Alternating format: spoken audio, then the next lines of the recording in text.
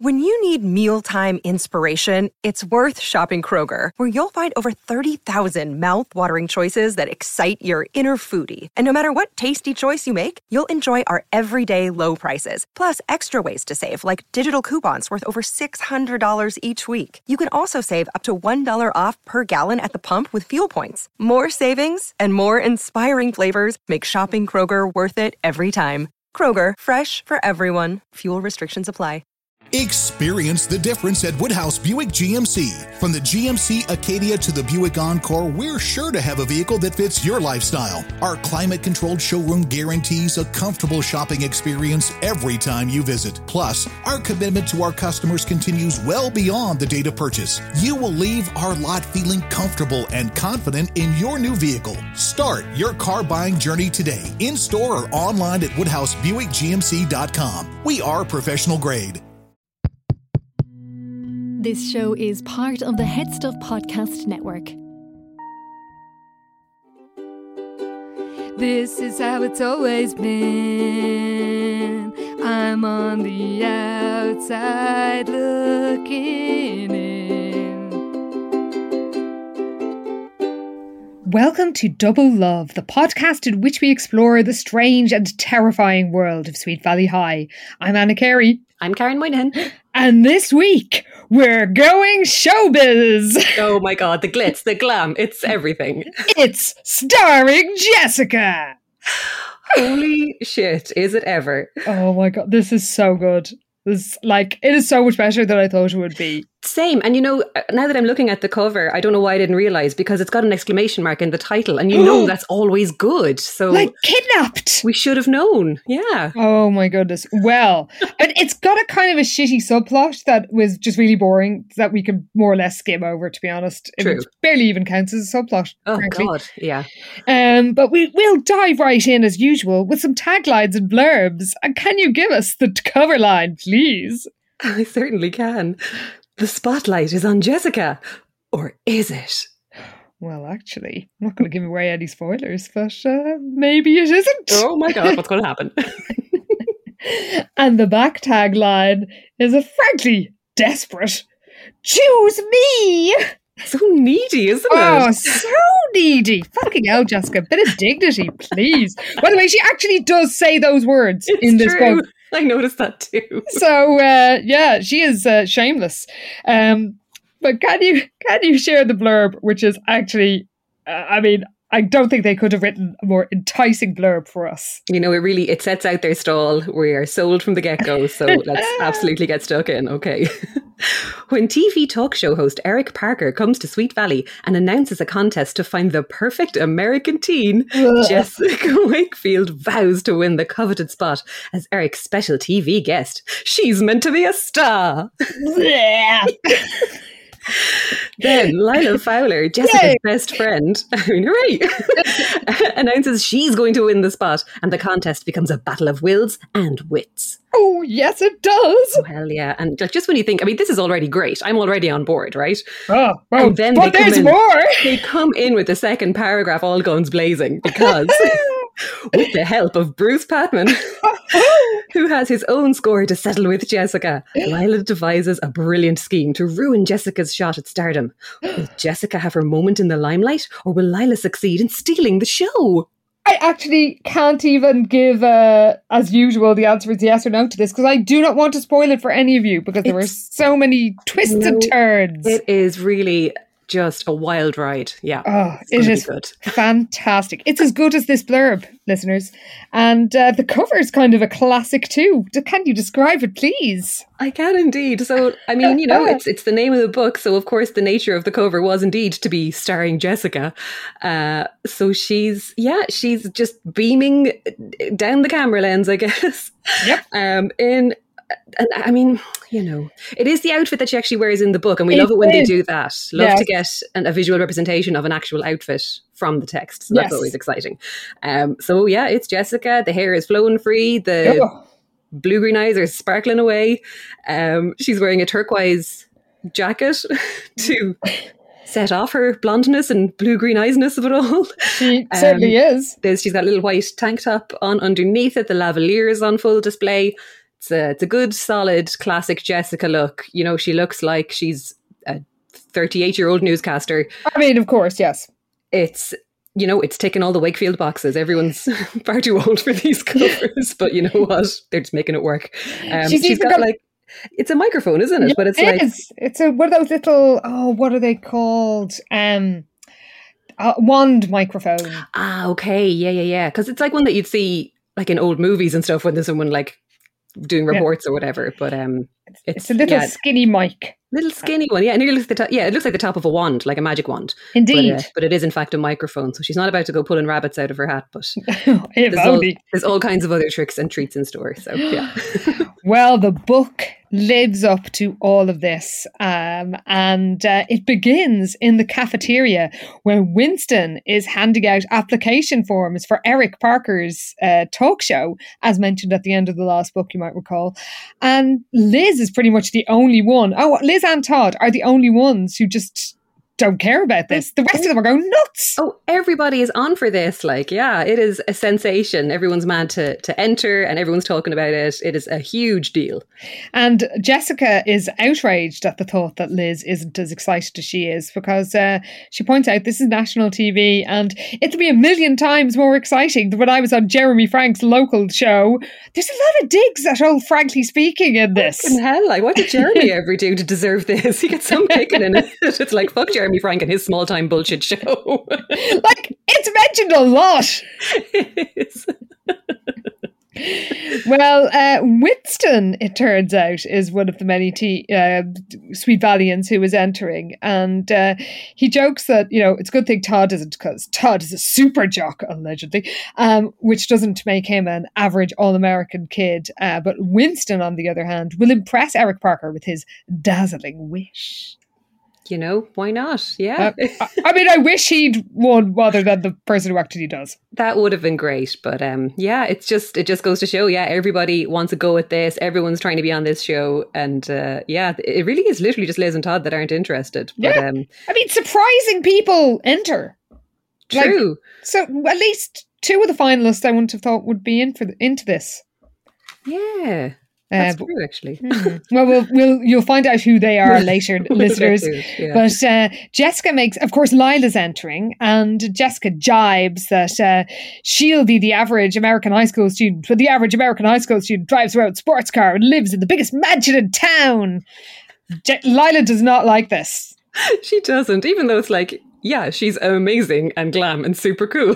Yeah. It's like, these are all compliments. Well, she snaps at Jess that she has a lot of interests and special qualities. I mean, she has special qualities, all right. She really does, yes. A lot more than you, Jess, she throws at her. So, you know, you can't really argue with her there. True. And Winston tells them to keep it friendly. And there's a very awkward bit where he says that I think everybody would agree we had enough controversy with Sweet Valley High lately.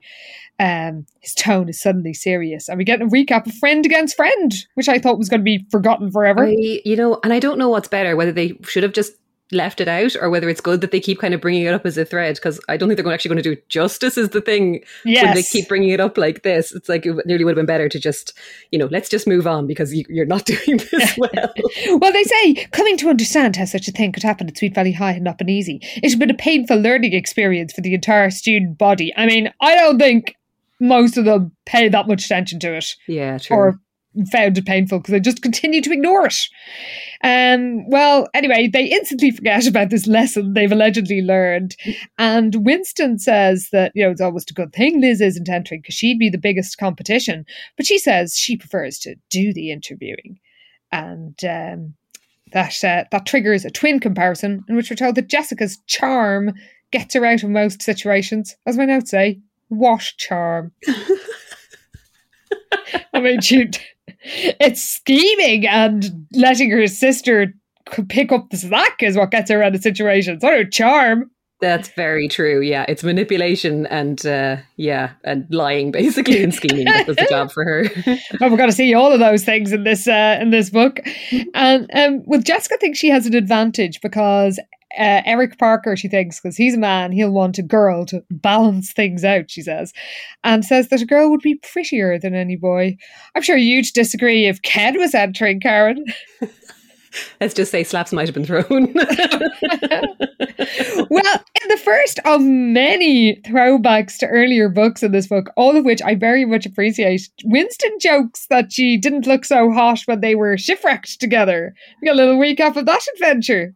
Like, yeah, there's nearly 3 book recaps, I think, in the first 7 pages. It's gas. There's so many in like the first quarter of this book. Yeah. It's like nearly every 2 pages. There's like, just like the time that such and such a thing happened. Like, it's kind of the book equivalent of doing a clip show nearly for the start of it, isn't it? But I am entirely here for it because we've had instances where it looks like the ghostwriters have literally never read a book before this.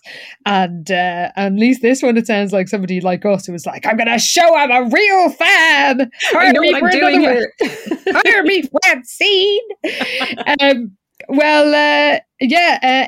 Jessica asks Amy to back her up with her theory, but Amy's distracted.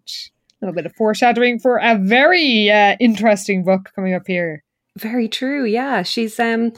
Amy's kind of like gazing idly around the cafeteria, and Jessica, of course, not impressed that someone isn't paying attention to her when she's talking, tries to pull her into the conversation by going on about how hot Eric Parker is, and Amy's like, yeah, he's not that hot. Jessica just goes on, but oh my God, what are you talking about?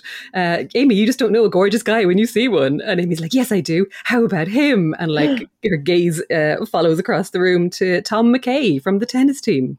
Yes. So really they've been doing this recently. They've been foreshadowing future books quite far in advance. Very much so. Like, they're really getting the seeds in early for this kind of stuff. Yeah, because the one about Tom and Amy, which is sort of at the time Amy has a very unconvincing character change and starts like volunteering at a teen helpline and all sorts of things.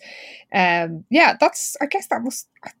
at least one book away anyway. Surely, yeah. But yeah, they kind of, because I was thinking we've met Tom McKay before, and he was It was over Jean. That's right. Yeah, him and Jean were getting together in that book. Yeah. That's Amy thinks that Eric Parker is just just a sort of cheesy mannequin, and Jessica, her mother, doesn't have much time for him. But Jessica's like, Amy, your mother is just small town TV sportswoman. Eric Parker is the big time, and she knows that she's destined for victory. And later at the Castel Wakefield, Jess is filling out the form, but she realises, rightly, that her interests are pretty shallow. That's right, because it's like, obviously it starts off easy because it's all your regular things, your name, your address, your age, the classes you take and grades. And then there's like, next came a space, a large space, in which to list extracurricular activities, work experience and hobbies. So Jessica's list, I think when she gets going, the best she can do is co-captain of varsity cheerleading squad, member of Pi Beta Alpha sorority, big sister / little sister program. Oh, like she's been anywhere near that.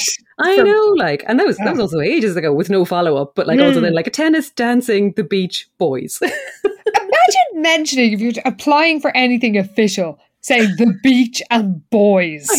For fuck's sake. It's kind of the equivalent of saying like a bag of cans in the park. Sitting beside the canal, drinking cider. Yeah. Lovely, but not for a professional application. Yeah, exactly. Also, they're asked to name their plans for the future, and Jessica thinks that she didn't have any plans for the future unless she counted planning to save up enough money to buy a suede miniskirt she'd been coveting at Lisette's. So she wails that she won't win because she's not well-rounded. True, she isn't. Well, it's very true. Yeah, I think she goes into Liz to whine at her, and Elizabeth has a read through, and she's like, "Oh, there's some things you've left out in terms of work experience." She's like, "You babysit, and you've had about 1 million unusual part-time jobs." And again, we get another little throwback because she's like, "You mean like selling tofu glow beauty products door to door?" Yeah, I really want to include that. But then that would be a good story. It actually would. An application. She's she's just such a basic, boring person. She's a very basic bitch. That's true. In a bad way. Yeah, but as well, the fact that like she's had so much weird shit happen to her that it wouldn't occur to her to put any of that down.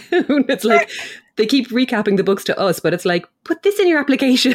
We already know. Like, how boring is it? I mean, spoiler alert, this interview is going to be extremely boring. But like, how boring is it going to be if she's cutting out all the actually entertaining stories?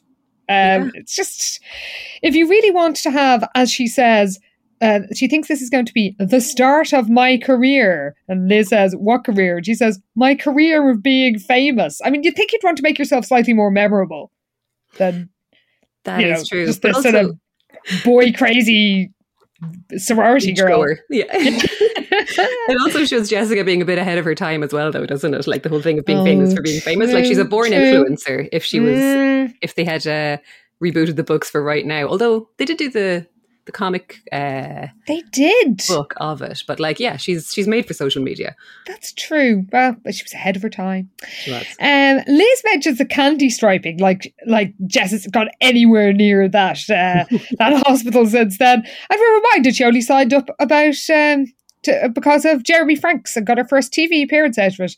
And then we're told yet another dig at Frankly Speaking. Back then, Jessica thought that Jeremy Franks was the ultimate male, but that was because before she discovered Eric Parker. I mean, what has Frankly Speaking ever done to deserve this? Really? Like, what's the story? Is there some scandal that we've missed out on or something? Because they're just taking every opportunity to have a go at him. And there's no indication that he deserves it. It's just like, he's small town, fair. She's going national. She's too big for that now. Well, she decides her CV is still pretty thin and she'll have to find something else to add to it before the application deadline on Friday. And we cut to Thursday, where Liz and Jess are sitting by the pool, and Jess still hasn't got any, way of beefing up her application. And Liz is highly amused, which Jessica can't find it funny, because what's really making her angry is that she's seen Lila's application, and Lila's been generous with the truth. True, but at least she's made a good application form out of it for herself, which is more than Jessica can say. But yeah, she was horrified by Lila's application when she saw it, because Jessica knew for a fact that Lila was the most spoiled, selfish and lazy girl in the whole world, who had zero community spirit and who'd never held a job or participated in extracurricular activities. Apparently she's fudged a list of pseudo-interests and involvements as long as Jessica's arm. And then it kind of goes on to describe a bunch of stuff that Jessica also did. So you'd wonder why she wouldn't read it and go, oh shit, I should put in all this stuff too, because I was also there. Because they go on about how she describes herself as an amateur chef, and Jessica reckons that's from the time they both took a cooking class at the Civic Centre. Wearing their silk blouses, we all might recall. Of course. And she was like, yeah, Lila was even more of a disaster in the kitchen than Jessica. And it's like, yeah, but at least you write that shit in now as well, because you've done loads of stupid fucking classes and courses and bullshit. Oh my God. Like, she's just so unimaginative. Really? Yeah. And Lila also claims she's a photographer, which is really baffling, because as Jessica thinks, at least the chef story had some basis in reality. Lila also claims to be a tutor at school, and then in yet another blast from the past, apparently Lila also mentioned her role as co-chair of the Sweet Valley Centennial Celebration Picnic. That's a long time ago. That's from ages ago. Like, this ghostwriter was like, I am making deep cuts here and you will appreciate the work I have put into this and the research I have done. And I do, ghostwriter. I do. It is noted and appreciated. Well, we're told as well that Lila really launched into science fiction in the plans for the future section. We're told she talked as if she was going to change the world. Whatever we knew, she would just go on doing what she always did. Sitting on her fanny and spending her father's money. By the way, listeners, North Americans may not be aware that the word fanny to you might mean bum. Here, it very much means vagina. Yes. Which makes this line even funnier. Well, when I was at my J1 visa summer in Boston, my friend got a job in a school for children with disabilities, and one of her colleagues once talked about how one of the kids, just while playing, said, "Oh, and then she just grabbed my fanny," and my friend started to cry. She was laughing so much, and her colleague was like, Why is this funny? And she was like, when she explained that the word fanny means vagina, they were quite, shall we say, clean living types in the staff. And they were like, why are you mentioning the genitals in front of us? So it made her sound like she was some sort of deviant, gutter-minded sniggerer. So it's don't talk about grabbing somebody's fanny when you're talking to Irish people. Just It doesn't go down well. Does not translate. No. And if they're like me, they will snigger childishly. Oh, absolutely. It's one of the things we're known for, I think, at this stage. Yeah. Childish sniggering. Well, my friend Isabel was also childishly sniggering, and her colleagues just thought that she was an immature pervert. So that's the danger. Well, Lila is sitting on her fanny, and she didn't mention any of her riches in her application, which makes Jessica very angry. Yeah, I think this is what annoys her the most, is that there's absolutely no mention of her privileged background, this bit as well. The fact that she'd been kicked off the cheerleading squad as punishment for a prank she'd pulled. Yeah. Oh, well, that was really early on. That was there was a place for Robin on the team. Or Annie, sorry, on the team. Oh, I totally forgot that. Okay. So this is proper deep cuts. Wow, it really is. My God. Yes, it's a full. I mean, this ghostwriter is 100% doing their research here. Big time. They've read every single one of those books before they sat down and put pen to paper. And Jess wishes that she was a bit more balanced, a bit more like Liz, or she says, mostly like me, with a little of your nerdiness thrown in for balance. Harsh. The perfect Wakefield. But Liz has an idea of what Jessica might do. Yeah, she reckons that she should write something for the Oracle. Apparently Penny is still looking for a special feature for the next issue. She's starting to get desperate. She's like, maybe you should give her a call. She might even accept something from you. Oh, well, Jessica doesn't wait around. She rings Penny straight away, and off the top of her head just says, I thought I'd try my hand at some humour. How does the worst dates of my life sound? And Penny's just like, cool, give me a draft tomorrow. Yeah, deadly. Elizabeth thinks it's a great idea, because she's like, she did have a reputation as a social butterfly. It's like, that's a really nice way of putting it. Because she'd probably been on more dates than any girl at Sweet Valley High, and has definitely had her share of romantic disasters. So it actually is a really good idea for something for Jess to write, for sure. This is true. So later, Liz is making dinner in the Spanish tile kitchen, which is mentioned. And the Spanish tiles, again, a sign that this writer is a fan. And Jessica rushes in with her article. She's finished it already. And Liz and says that this writing business isn't so hard after all.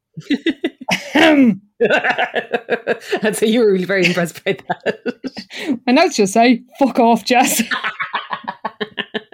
The neck of this one. And Liz starts reading, and she is easily impressed. She is, but like for Sweet Valley, I suppose this is actual humour. But yeah, Liz thinks it's really funny. Apparently she can't stop laughing all the way through. From the first line, which is the first sentence made her laugh out loud. Do you want to give it to us so we can judge accordingly? Okay, hold on to your sides, listeners. Whoever said chivalry is dead and it's a jungle out there must have had the Sweet Valley High dating scene in mind. I mean, tumbleweeds. I speak as somebody who laughed at somebody saying fanny when they meant bum, and I did not find this funny. It needs like the drag race, like cricket's noise. Very much so. Well, Liz thinks it's a laugh riot. In fact, she doesn't stop laughing all the way through. She's extremely impressed. Yeah, it's a biting satire, apparently. Allegedly. And Jessica asks which bit she likes best, which is a question I have actually asked. Oh, that's so relatable. Yeah. Yeah. So, what bit are you laughing at? Tell me. Literally me. I know. So we can't judge Jessica here. And Jessica, or Liz, likes the bit where she talks about Winston, her and Winston trapped on the island, which is the longest date ever. And again, she says to Jessica that why didn't you write about, the fact that she's talked about some of the dates she went on with the computer dating agency, but she doesn't mention the whole magenta galaxy and yellow fromage bit, which is the good story, which is what you would want somebody to talk about on a TV show. That is some solid stuff. But yeah, maybe she's holding back to do a second column or something, because she'd still have plenty to talk about. Oh, certainly would. But Liz is worried about one element of the piece. A certain billionaire playboy. Oh. Yeah, she's not sure whether Jess should go ahead and include a part about our fave Bruce. And Jess is like, why? It's the truth. She's like, yeah, the worst dates are with the type of guy who thinks wearing too much expensive cologne and throwing around a lot of money can make up for the fact that all he does is talk about himself. Bruce Patman falls into this category. Oh. And then she said, Jess writes, I thought it would be fun to go parking in his black Porsche until I discovered he kisses like a dead jellyfish. Jessica admits that isn't even true, but the Bruce deserves it. That's right, because I remember before, is it like around the time of the Slam book, they do like a best kisser section, and Jessica does say that Bruce is a really good kisser, even though she kind of hates to admit it. This is true. I think a few people agree that I think he came up high on that list. He sure did, yeah. And Liz points out, well, look, this is libelous. You can get sued. She doesn't say you can get sued, but you can. And Jessica just thinks this is hilarious. But Liz says, look, at least change the names. So Jessica agrees to do that. And we're told that Winston Egbert becomes Kevin Klutz. And Bruce's name is quite something. Yeah, Bruce becomes Reginald Rich. Well, they give the piece to Penny the next day, and she is delighted and puts Liz's nose a bit out of joint. This is so funny. Yeah, because Penny's roaring laughing all the way through because, look, we just have to assume that this actually is fucking hilarious or that everyone just has a very particular sense of humour that they're also into this. But I think it's the latter. But she thinks it's terrific, and she turns to Liz and says, I didn't know your sister shared your flair for writing. And Liz is like, yeah, I didn't either. She says it without much enthusiasm. She's absolutely fuming. Oh, you can just imagine. And Penny says doesn't even need any edits. It's perfect as it is. Oh my God. And believe it or not, Liz has never heard Penny say those words to her. Oh, God. So, Jessica's delighted and immediately, like literally there and then in the corridor, adds features writer for the school paper to her application form. On the spot. Yeah. So it's a few days later and the twins, Todd and Enid, are taking advantage clearly of the fact that Ned and Alice are working late. They're eating Chinese food. That's right. I know. When I saw that they were sitting outside eating Chinese food, I was like, oh, wait, where's Ned? Surely he's bitching about it. But no, the parents are both working late and had phoned to tell the twins to go ahead and have dinner without them. So spring rolls all round. Well, Liz is now worried that her own application, if she had applied, wouldn't have been well-rounded enough because all her interests are kind of writing related. Yeah, she's kind of, again, like she has no interest obviously in applying, but she does just start thinking about what her own list would have looked like. And she's kind of like, God, maybe I'm not as well-rounded as I thought I was. And Jess is like, yeah, but you like being literary. And Nina's like, yeah, you're going to be a famous writer. And it's like, yeah, I've always thought that's what I wanted to do. I always thought I'd be famous for my amazing writing. But yeah, she's kind of just had a few knocks, it looks like, lately. And again, back to a previous book, she kind of thinks about what a hard time she had trying to interview Claire Middleton, because Claire had zero interest in talking to her, which I loved, but you related to a little too much. And she's still a bit pissed off that Penny was so amazed by Jessica's writing and that she was gushing over it, and like Penny had never gushed over Elizabeth's weekly Eyes and Ears column or about any of her feature articles, so she's really salty that Jess is getting all this praise for trying her hand at writing and suddenly being really good at it. And just, in fairness, she did just literally bang it out one night. True, like she thought of it on the spot, wrote it in probably 20 minutes and everybody loves it. So yeah, that would kind of piss you off a bit when it's your thing and what you do all the time, I suppose. So Liz says to the others that she wishes she, could try more things. Then Todd and Enid are absolute pricks. Todd put a hand on Elizabeth's upper arm, playfully testing her muscle tone. A little flabby, he teased. Maybe you're too much of a bookworm. You need a sport to balance you out. Jesus, all right, Todd. And then Enid says, to Enid, just don't do anything nutty like you did that time you took up surfing. She was good at surfing. She was so good, but I suppose nobody really knew that, because remember, she fucked it up on purpose. Oh, that was so annoying. Yeah. Well, Liz doesn't want to go in for sports, but she sort of thinks of other potential options, and she remembers how she was really interested in the environmental aspects of Ned's mayoral campaign, another throwback, and which is true. And Enid tells her about something that might fit that bill. Yeah, so Enid tells her, it's reminded her something she read that day. There's some new program starting up at Seca Lake where the park is recruiting high school students that will volunteer as junior rangers and tour guides. Yeah. So Enid was going to drop in to check out the first meeting to kind of see what it's all about. And Liz is kind of like, volunteering at Seca Lake. She's like, yeah, maybe I could do that. And and Enid has a leaflet and all, and it's all about how they'd be leading nature walks, educating visitors about the ecosystem, like organising craft workshops, all that kind of stuff. So Liz is kind of into it, and she's like, yeah, maybe this will be good. Because, she has decided that she just doesn't have enough varying interests, so she has to try something new. Exactly, she's spreading her wings. We cut to Fowler Crest. Yay! Yeah. And we're told that a rowdy group of Sweet Valley High students are gathered there for an informal party on a Tuesday night, good Lord, to celebrate the arrival of Eric Parker, because there's a whole reception for him with the mayor. It's the talk of the town. It's a huge deal. Yeah. Apparently he is also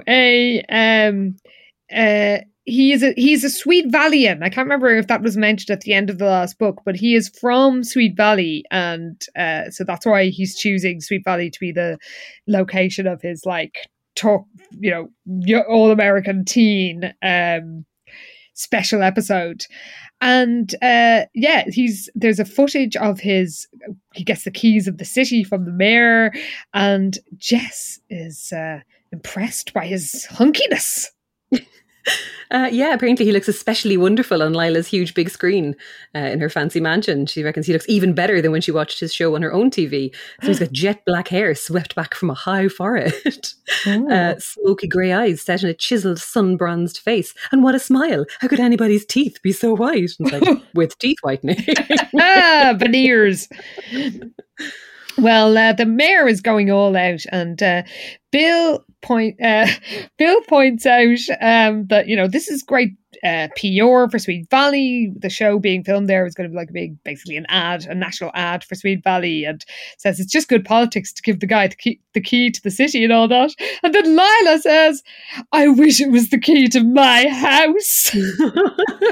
She says it rapturously. Wow. And Jessica has a pretty great response. Yeah, so do I, declared Jessica. Then he'd see where you live and realise that your application is a bunch of baloney and that you're not Little Miss Average after all. Oh! So Jessica is sure that she has a good chance, and she mentally critiques the others who she knows has applied as being too boring, most of the other cheerleaders, too arty, Olivia, too wacky, that's Dana, and too sporty, that's a chunk of the others. So there's only one who seems like a real threat. That's it. Only one person comes across as well-balanced or as interesting as she did. I just love the self-confidence. It's gas. But Lila is the only one that actually appears to pose a threat. But that's only because of her padded application. Yes. So she accuses Lila of exaggeration and not telling the truth about her Lux life. But Lila points out that Jessica is pretending to be a journalist on the basis of an article that isn't even out yet. True. That's it. No one's really convinced actually that there even is an article, because if it isn't out yet, they're just like, well, you can't believe a word she says. I mean, good point. So Eric Parker speaks to the camera and says how great it is to be back in his hometown, and I enjoy life in the Big Apple, but I've got to say, Sweet Valley still holds first place in my heart. So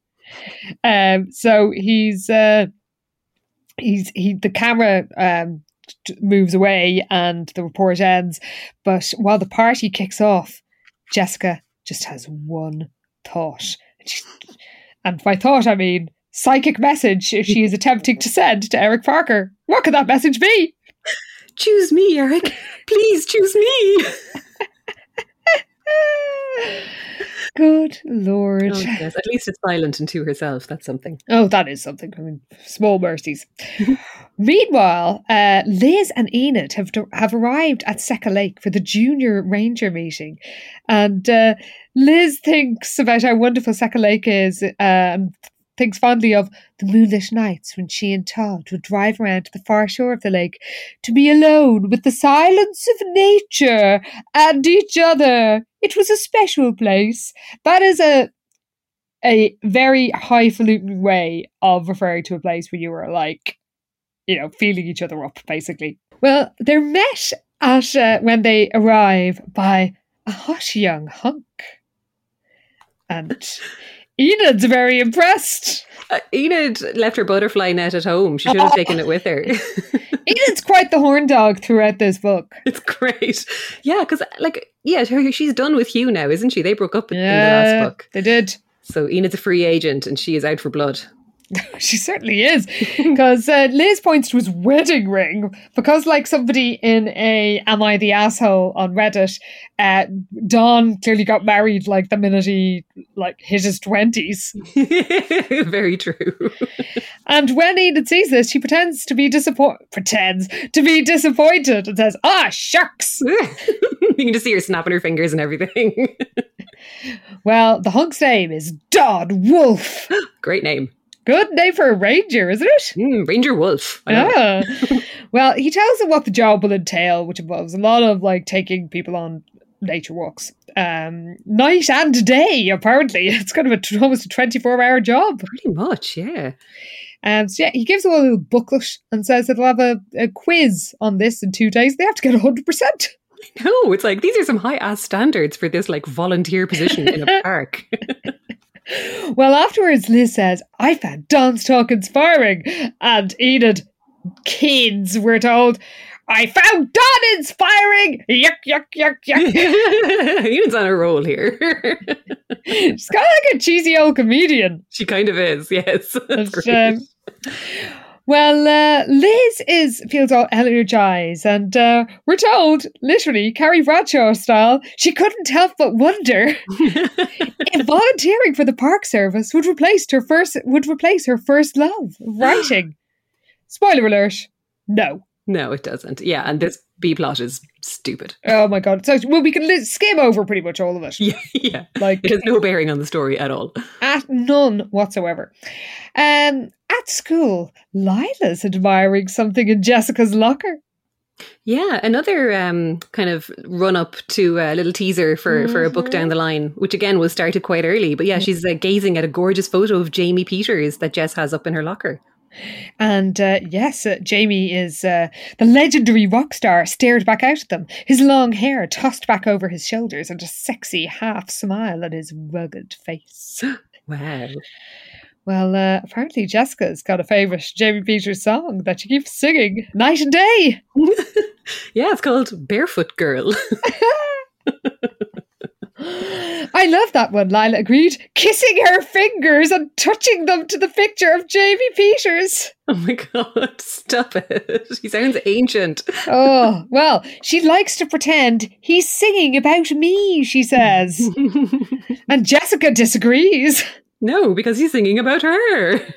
Oh my god, they're unhinged. And it looks for a minute it's going to be a moment of tension between them. Their jealousy over Jamie Peters. But they both start laughing about their mutual obsession. And when Lila wonders whether Jamie will tour near them, she says nothing's confirmed, but he's got to come to Southern California. Where else is he going to find so many barefoot girls?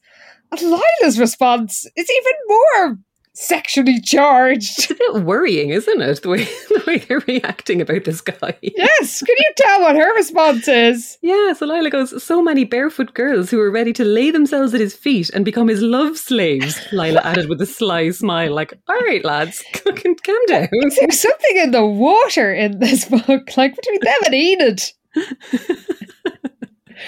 Well, then their reverie is disturbed because who should be coming out over the intercom? It's Chrome Tome! That's right, yeah. He's got a special announcement to make. Apparently Eric Parker presented him just moments ago with an envelope. So everyone's kind of surprised because the winner of this TV spot isn't supposed to be announced until lunchtime. But apparently, because there were so many outstanding applications for the guest spot, because Sweet Valley High is the most amazing school in the world, they ended up having to hold preliminary interviews with 6 students before making a final decision. So the preliminary interviews are going to be held after school on the Friday, and then the winner will be announced on the Monday.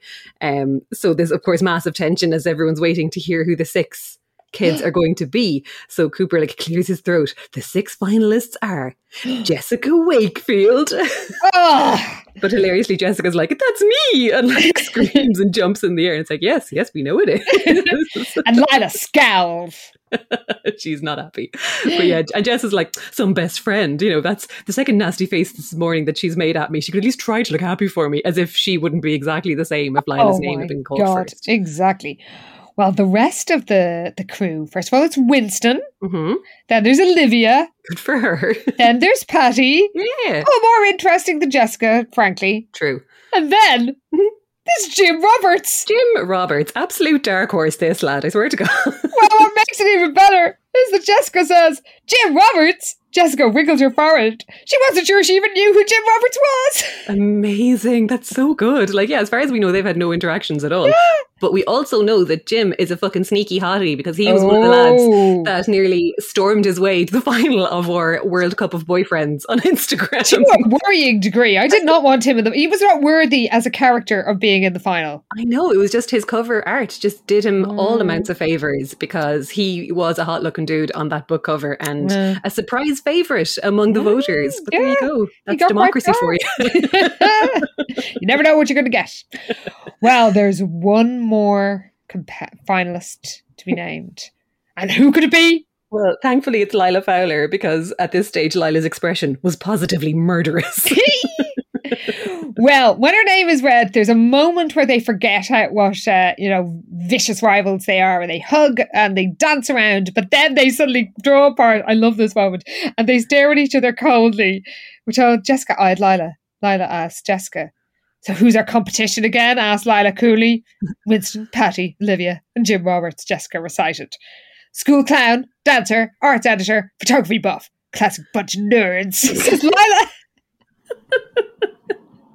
Jessica had to agree. So funny. They're just like instantly dismissed. Yeah, I love the way they're going through them. It's like, no, not a threat. And Jessica decides that Eric Parker might want a typical American student, but he wants someone to have some flash and sparkle.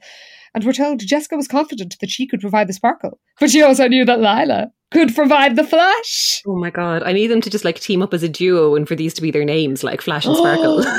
Oh my God. Well, Pi Beta Alpha members, let's just say that the next episode will not be that far off. There's going to be some alter egos that you will be very, very excited to meet. Well, back in the real world, Jessica and Lila basically are sort of acknowledging that each other is the only competition. Yeah. And Jessica thinks the battle has only just begun. Later, Liz and Enid arrive at the crowded cafeteria to find that the only empty seats there are at a table with Jessica, Cara, Amy and Lila. And Cara and Amy have been trying in vain to keep the peace. Oh, it is tense at that table, because when Liz sits down, she's like, something's wrong here as soon as she arrives. And she realizes that Lila and Jessica, like, are afraid, or like they won't even look in her direction, and she reckons they're afraid they might end up looking at each other by accident, because she just knows that they're both obviously fuming with each other and are taking it all so seriously that the other is their major competition for this coveted TV spot.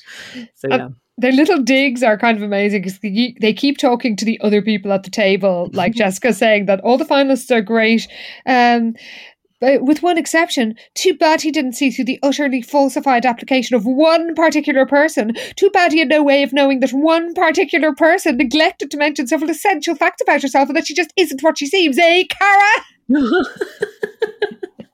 Oh God. And Lila, of course, gives as good as she gets, because she's like, yeah, it's too bad he has no way of knowing, she says, like dripping with sarcasm, how one person completely magnified her achievements, and then goes on about Jess calling herself a journalist after writing one measly article for the school paper, an article that no one's even seen yet. Don't you think that's fairly slimy, Amy? And Liz is like, well, he's going to find out that some applicants are more mature than others. And Cara tries to keep the peace, and Jessica loses the rag and shouts, "Wake up, Cara! This is the chance of a lifetime. Maybe you're content to be a nobody for the rest of your life, but I have ambitions. Being on Jeremy Frank's show is just the first step for me." Again, another diss. This time I plan to go all the way. Look at me, Ma, top of the world. She doesn't say the last bit. But you wouldn't be surprised either by it, because that's the kind of role she's on.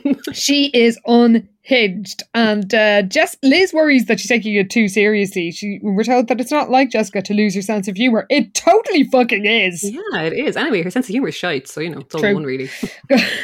Good point. Well, Liz sympathises with Cara and reminds her it's all going to be over by Monday. We cut to Friday, and Lila is preparing for her interview in quite a scene. Oh, this is so good. And I love that we're in Lila's head as well, because we don't get that very often. It's always from Jess's point of view when we get Lila content. So she's dumping the contents of her snakeskin pocketbook onto the counter. Yes. Because she's in the girls' bathroom. So she's going through her eye pencil, blusher, lipstick, and setting to work. So she's touching herself up using subtle colours, nothing too flashy. She looked soft, real, gorgeous. Magnificent. And she thinks, maybe I should go for the natural look more often. So she struts off, and she's pondering the fact that she's the first interviewee and Jessica is the last, because they've got obviously a schedule. And she thinks that it's good that she's going to be up first because she can make the first impression. But then Jessica will sort of, linger in his mind the most. But she decides that Eric would be dazzled by her beauty and charm and wit. What man would not? The other students, this is all Lila's thoughts, which are magnificent. So good. The other students, even Jessica, were bound to seem bland and lifeless in comparison. Jessica, who had wormed her way onto television once by harassing poor Jeremy Frank when he was laid up with a broken leg. Fantastic. Oh my God. She would know what to do, how to deal with an opportunity like this. Whereas she, Lila, had been raised to know exactly what to do. She had been meeting famous people all her life. She knew how to handle herself in almost any social situation. She belonged on the centre stage. Hell yes, you do, Lila. Oh, you go on, Lila. Slay that interview. Absolutely. Secure the bag, bitch.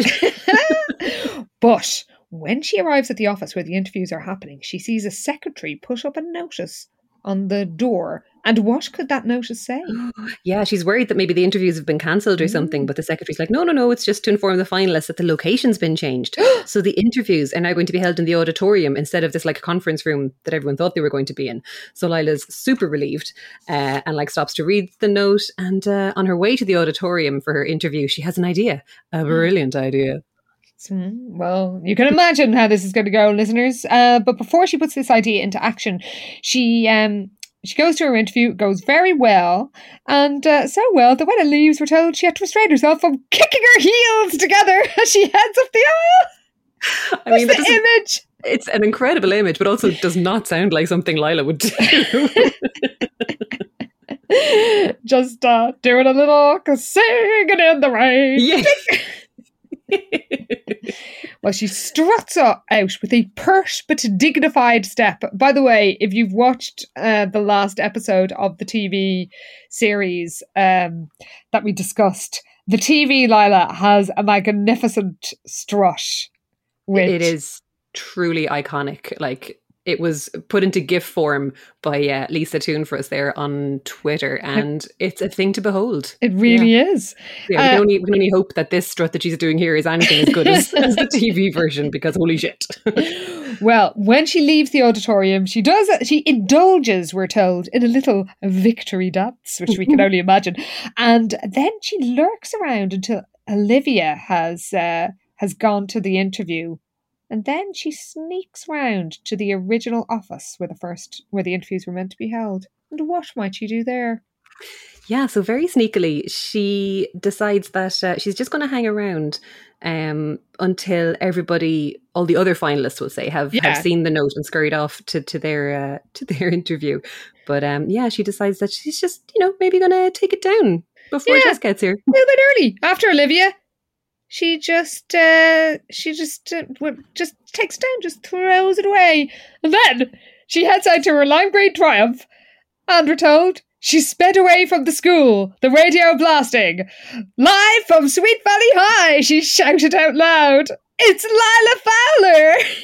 Incredible. Oh my God. I was going to say that might be my favourite moment in this whole book, but it is not, because my favourite moment's coming up later. I think you might guess what it is. I think I might. So meanwhile, Jessica has arrived in the place, the room where the interviews were meant to be happening. She's come straight from cheerleading. She waits. And she waits. And she waits. Uh-oh. And eventually she leaves. And who should she bump into? She bumps right into Olivia Davidson, and Olivia's like, "Jessica, what are you doing here?" And Jessica's like, "What are you talking about?" She's like, "Weren't you here before, like 20 minutes ago? I'm waiting for my interview." So Olivia fills her in that the interviews were moved to the auditorium. So Jess is like, "Oh shit, the auditorium."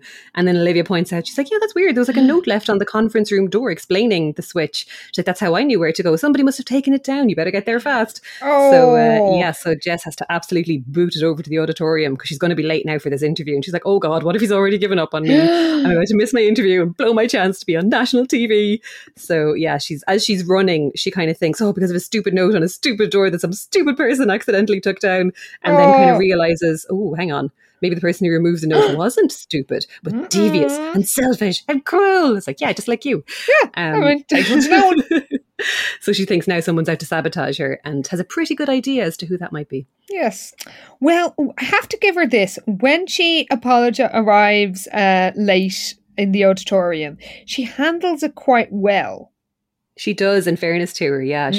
And again, I know we laughed at the fact that they talk about her charm and stuff earlier, but she does actually charm him here. This is true. She is quite charming. She is. She gets results. As much as we hate her, she gets results. She apologises and said she didn't see that the room had been changed, and then she says, "And for once I was going to be punctual." Eric glanced at her bare wrist. "Even without the help of a watch, I never wear one," Jessica confessed. "As a rule, I let things happen when they happen."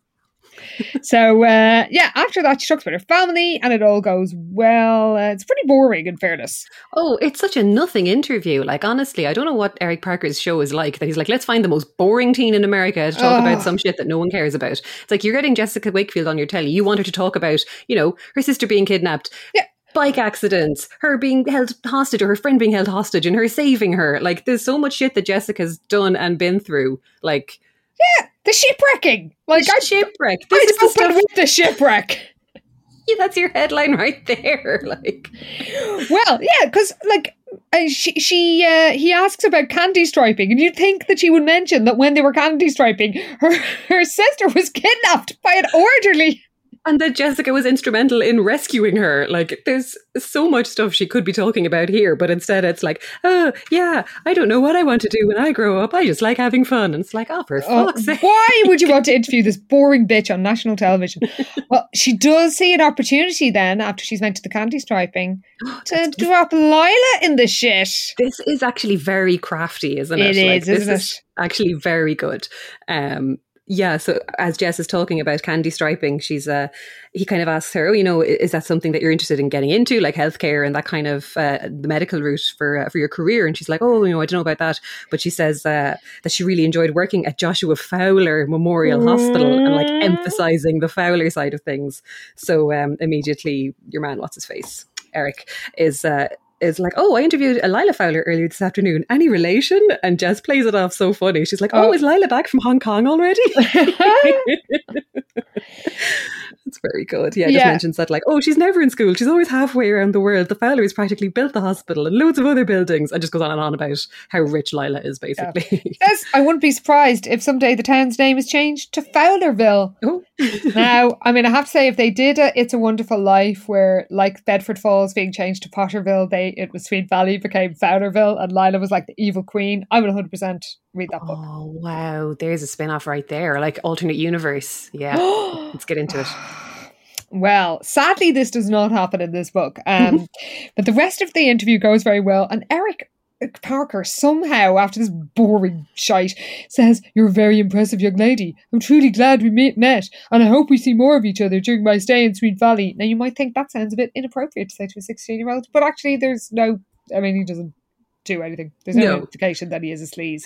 But I don't know why he's impressed by her. I know, neither do I. But yeah, this is just like unintentional creepiness as opposed to, you know, the on-purpose creepiness that they often have to deal with. True. Well, Jessica is obviously delighted with how things went, and she can't wait till Lila discovers that her plot failed. Ha ha ha.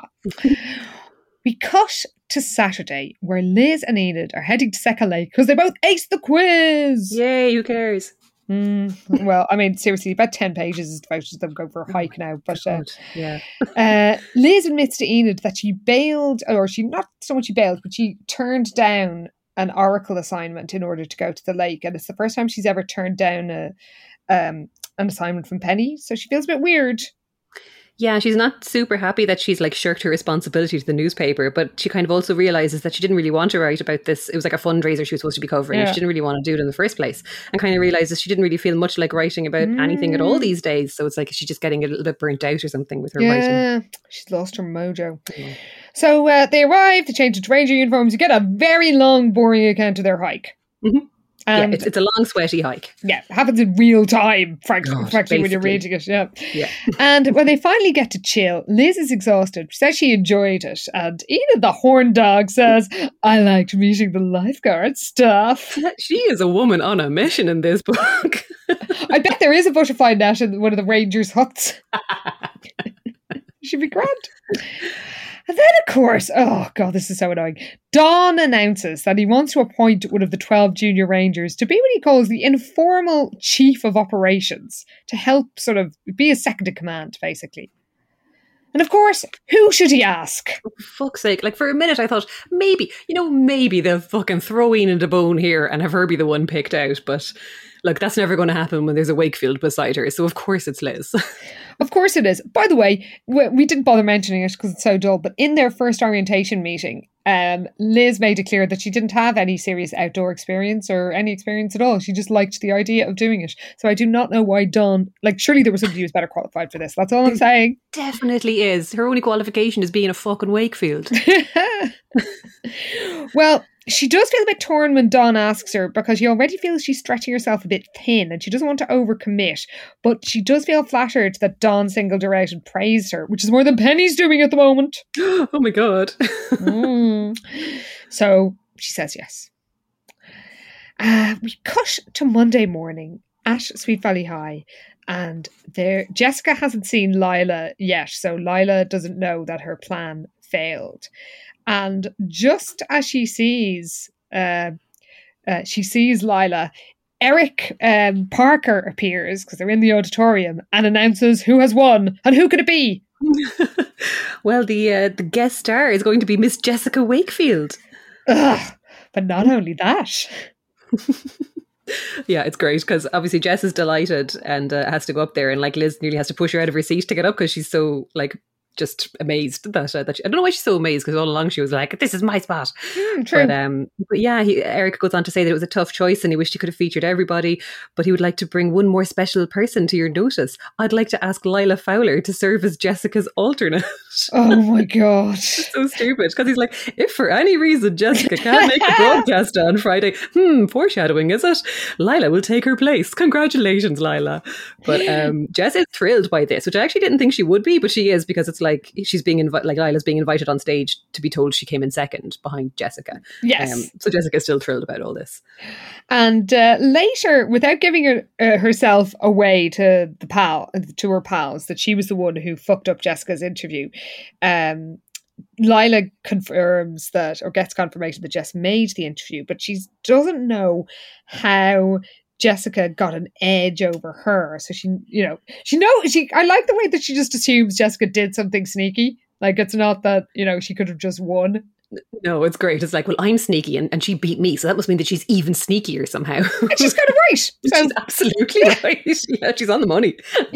So at lunchtime, Jessica just has these incredibly deluded dreams about what being a guest on a talk show for 5 minutes is going to mean.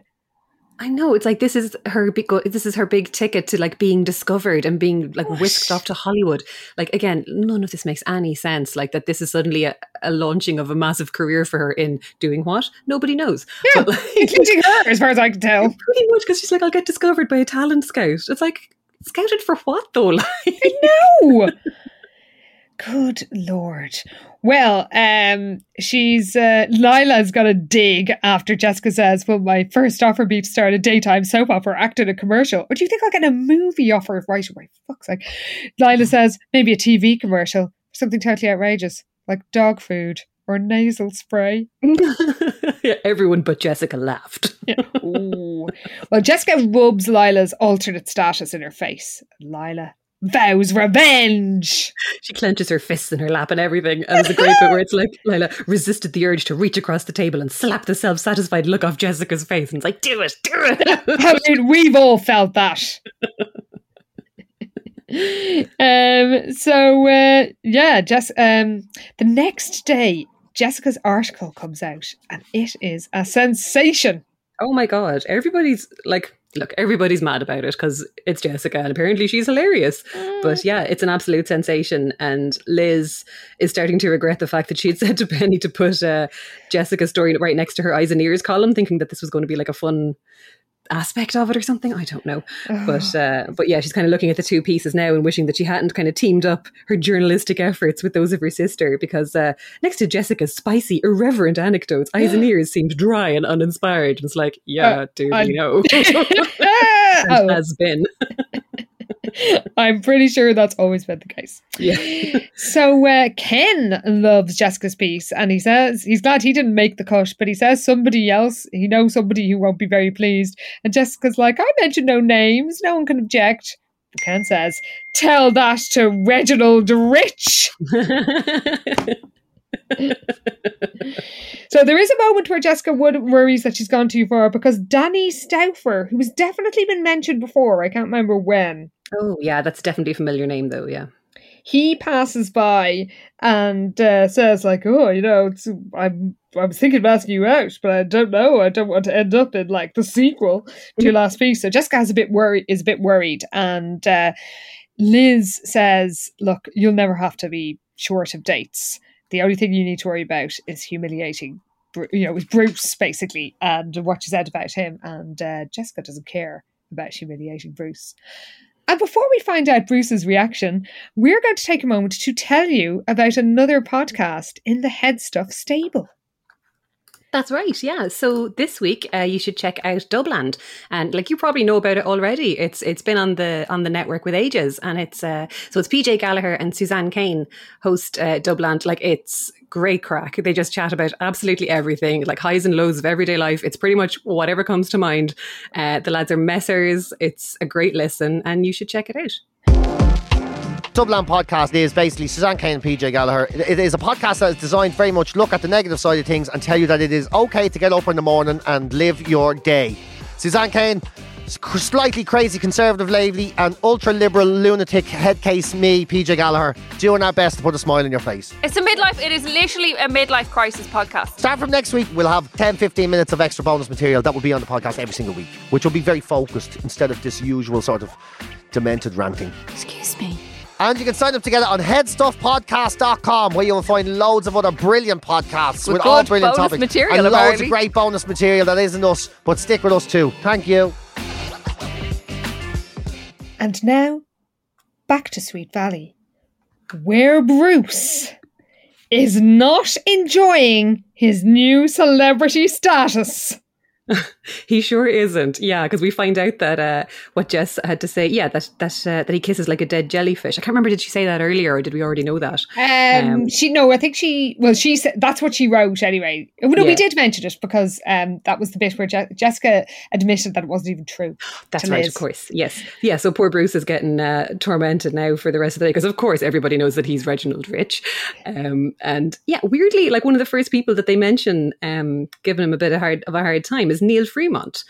Yeah. It's just a bit like, I'm not really ready to see you yet, Neil Fremont. I don't think... I thought you'd be keeping a low profile. Like, I'm not ready for him to be like a fun tertiary character again, kind of throwing out digs. It's like, no, you fucking get back in your box and we will talk about you at some later point, but this is way too soon for me. Oh, but you're still having a good think about what you've done. Absolutely, yeah. It's like, I wouldn't be feeling so fucking carefree and free of guilt right now, you. So yeah, shut up, Neil. Well, he took quite a good line. Or not even a good line, but it's just funny to see Bruce be mocked. Yeah, he says, "Hey, jellyfish lips, how about a smooch?" I just wish it was like Andy Jenkins that got to say that instead. Yeah, it's like, that's all they have to do there. Yeah, he doesn't get to have fun little cameos. That's it, like, let's throw him fun lines. Well, there's another jibe from Peter DeHaven, who you might remember was a massive dickhead. And he's got a quite a jibe for Bruce. He does. He wants to join in on the fun and says, had any good dates lately, Bruce? At the aquarium? It's like a zoo for fishies. It has to be done. Every time. So Bruce gives out to his supposed friend, John Pfeiffer, who's for letting the piece go to press. And John, in fairness, rightly points out, like, I'm the sports editor. I did not see this until today. Sorry, like, this is not, nobody could have stopped this but Penny. And even Liz feels a bit sorry for Bruce as she witnesses all these jibes. It's true, but it is very funny though when Bruce is threatening the guys because he's like, I'll nail you guys at practice. And it's like, okay, Bruce. And I'm going to nail you too. It's like, this could be read in many ways, Bruce. This is back to me laughing about fanny grabbing again. Oh, absolutely. Yeah, I'm sorry. I just couldn't let it go by. Our minds really are in the gutter. Sad to say. There's a genuinely funny scene happens next when they have yet another fucking marine biology class. Oh, God. And Mr. Russo, who's back teaching marine biology all of a sudden. Oh, where's that guy gone? I can't even remember his name now. No, me neither. Russo's back on the job anyway. Well, he flashes a slide of a marine invertebrate onto the screen. And the laugh starts straight away. And Mr. Russo says, there is one free-swimming marine coelenterate we're all familiar with. They've only from signs of the beach that warn us it's dangerous to swim when they've been spotted in the water. A girl in the back row giggled out loud. And then Mr. Russo continues. Can you share his words? Having a partially transparent, saucer-shaped body, as Mr. Russo continued, the laughter in the room mounted. I mean, it would. And tentacles studded with stinging cells. Now, I don't know how to say this. You said it earlier, but I just guessed. I think it's coelenterate. Coelenterate's common name is the jellyfish. So, of course, it's a whole slideshow about jellyfish. So everybody's fucking cracking up at this, at every word and every slide, except for Bruce, who is extremely unimpressed. Yes, and in fairness, if that had happened on that day, I would have started laughing as well. I'm sorry, I couldn't have helped it. That would be hilarious. Yeah. And at the end of the class, Bruce storms out, and Liz thinks Jessica might have gone too far this time. But she also feels like, she had to admit that part of her thought Jessica deserved whatever might be coming her way. So she's really like anti-Jessica, which is unusual for her, just because of her like jealousy over Jess's writing going down such a storm. I'm here for it though, because she is so terrible. But and also Liz is often a doormat. So very true. Yeah. So I'm glad to see her not want to cover up for Jessica straight away. So later in the Dairy Burger, Amy tells Lila about Bruce, how Bruce apparently stormed into the cheerleading practice to give out to Jessica, who just said, "Did you want to ask me out on another date?" And again, we get into Lila's mind, and oh my God, she's just so ridiculous. We're told she knew that Bruce saw himself as an aristocrat. Does he? And that no matter how much of a jerk he might really be, he usually succeeded in keeping his cool. And she realises that now Bruce wants revenge on Jessica just as much as she does. Oh, yeah. She reckons both she and Bruce had good reason to be mad at Jessica. Maybe they should join forces in getting their revenge. So there's an amazing visual. After she heads over to the tennis courts where she knows Bruce is practicing, and she calls him over, and we're told, slinging a towel about his neck, he crossed the lawn to where Lila was leaning against the hood of her lime green Triumph. Oh my God, iconic. You can just see it. So he thinks she's like Team Jessica, basically, but she assures him that au contraire, sticking up for Jessica is the furthest thing from my mind. And then Bruce, a knowing gleam comes into Bruce's eyes. Oh my God, so good. He says, I think I've an idea why you're here. And Lila says, I think that you and I share something, Bruce. A pure and simple desire for revenge. It's very Dynasty, this whole scene, isn't it? It totally is, and I'm 100% here from it. Oh, fantastic. And then Lila expounds on her plan. Yeah, so she says that Jessica took something that rightfully belongs to me, the guest spot on Eric Parker's TV programme. I want it back, and I plan to get it. And Bruce says, Lila, ruining Jessica's chance to be on TV also occurred to me as a suitable punishment. But how are we going to do it? So, yeah, Lila says that she's got a plan and points out that Jessica's supposed to be at the auditorium half an hour earlier than the broadcast. So she's meant to be there at 7. She's like, we just have to make sure that she's nowhere near the high school on Friday night. Then her alternate, moi, will take her rightful place in the spotlight. It's like she's half Lila Fowler, half Miss Piggy. It's all amazing. Well, that would be the true dream. Muppet Sweet Valley High. Holy shit. Oh my God. Though I need it. Miss Piggy does look more like a Wakefield. That's true. I don't know how. I mean, there aren't that many girl Muppets. I guess Olivia could be Janice. Yes, definitely. But think about that one, listeners. Let us know which Muppets could play. Please. Who would be Ken? Oh, Sam the Eagle. Oh, a young Sam the Eagle. Yeah. Who doesn't dream of a young Sam the Eagle? He's a very handsome Muppet. And Winston would, of course, be Fozzie Bear. A waka waka. Oh, he'd have to be. Oh my God. Amazing. Listeners, seriously, do share your thoughts on that. This is just literally coming into our heads right now. So once you have time to think about it, which we're sure you will, do let us know which Muppets could play which Sweet Valley characters.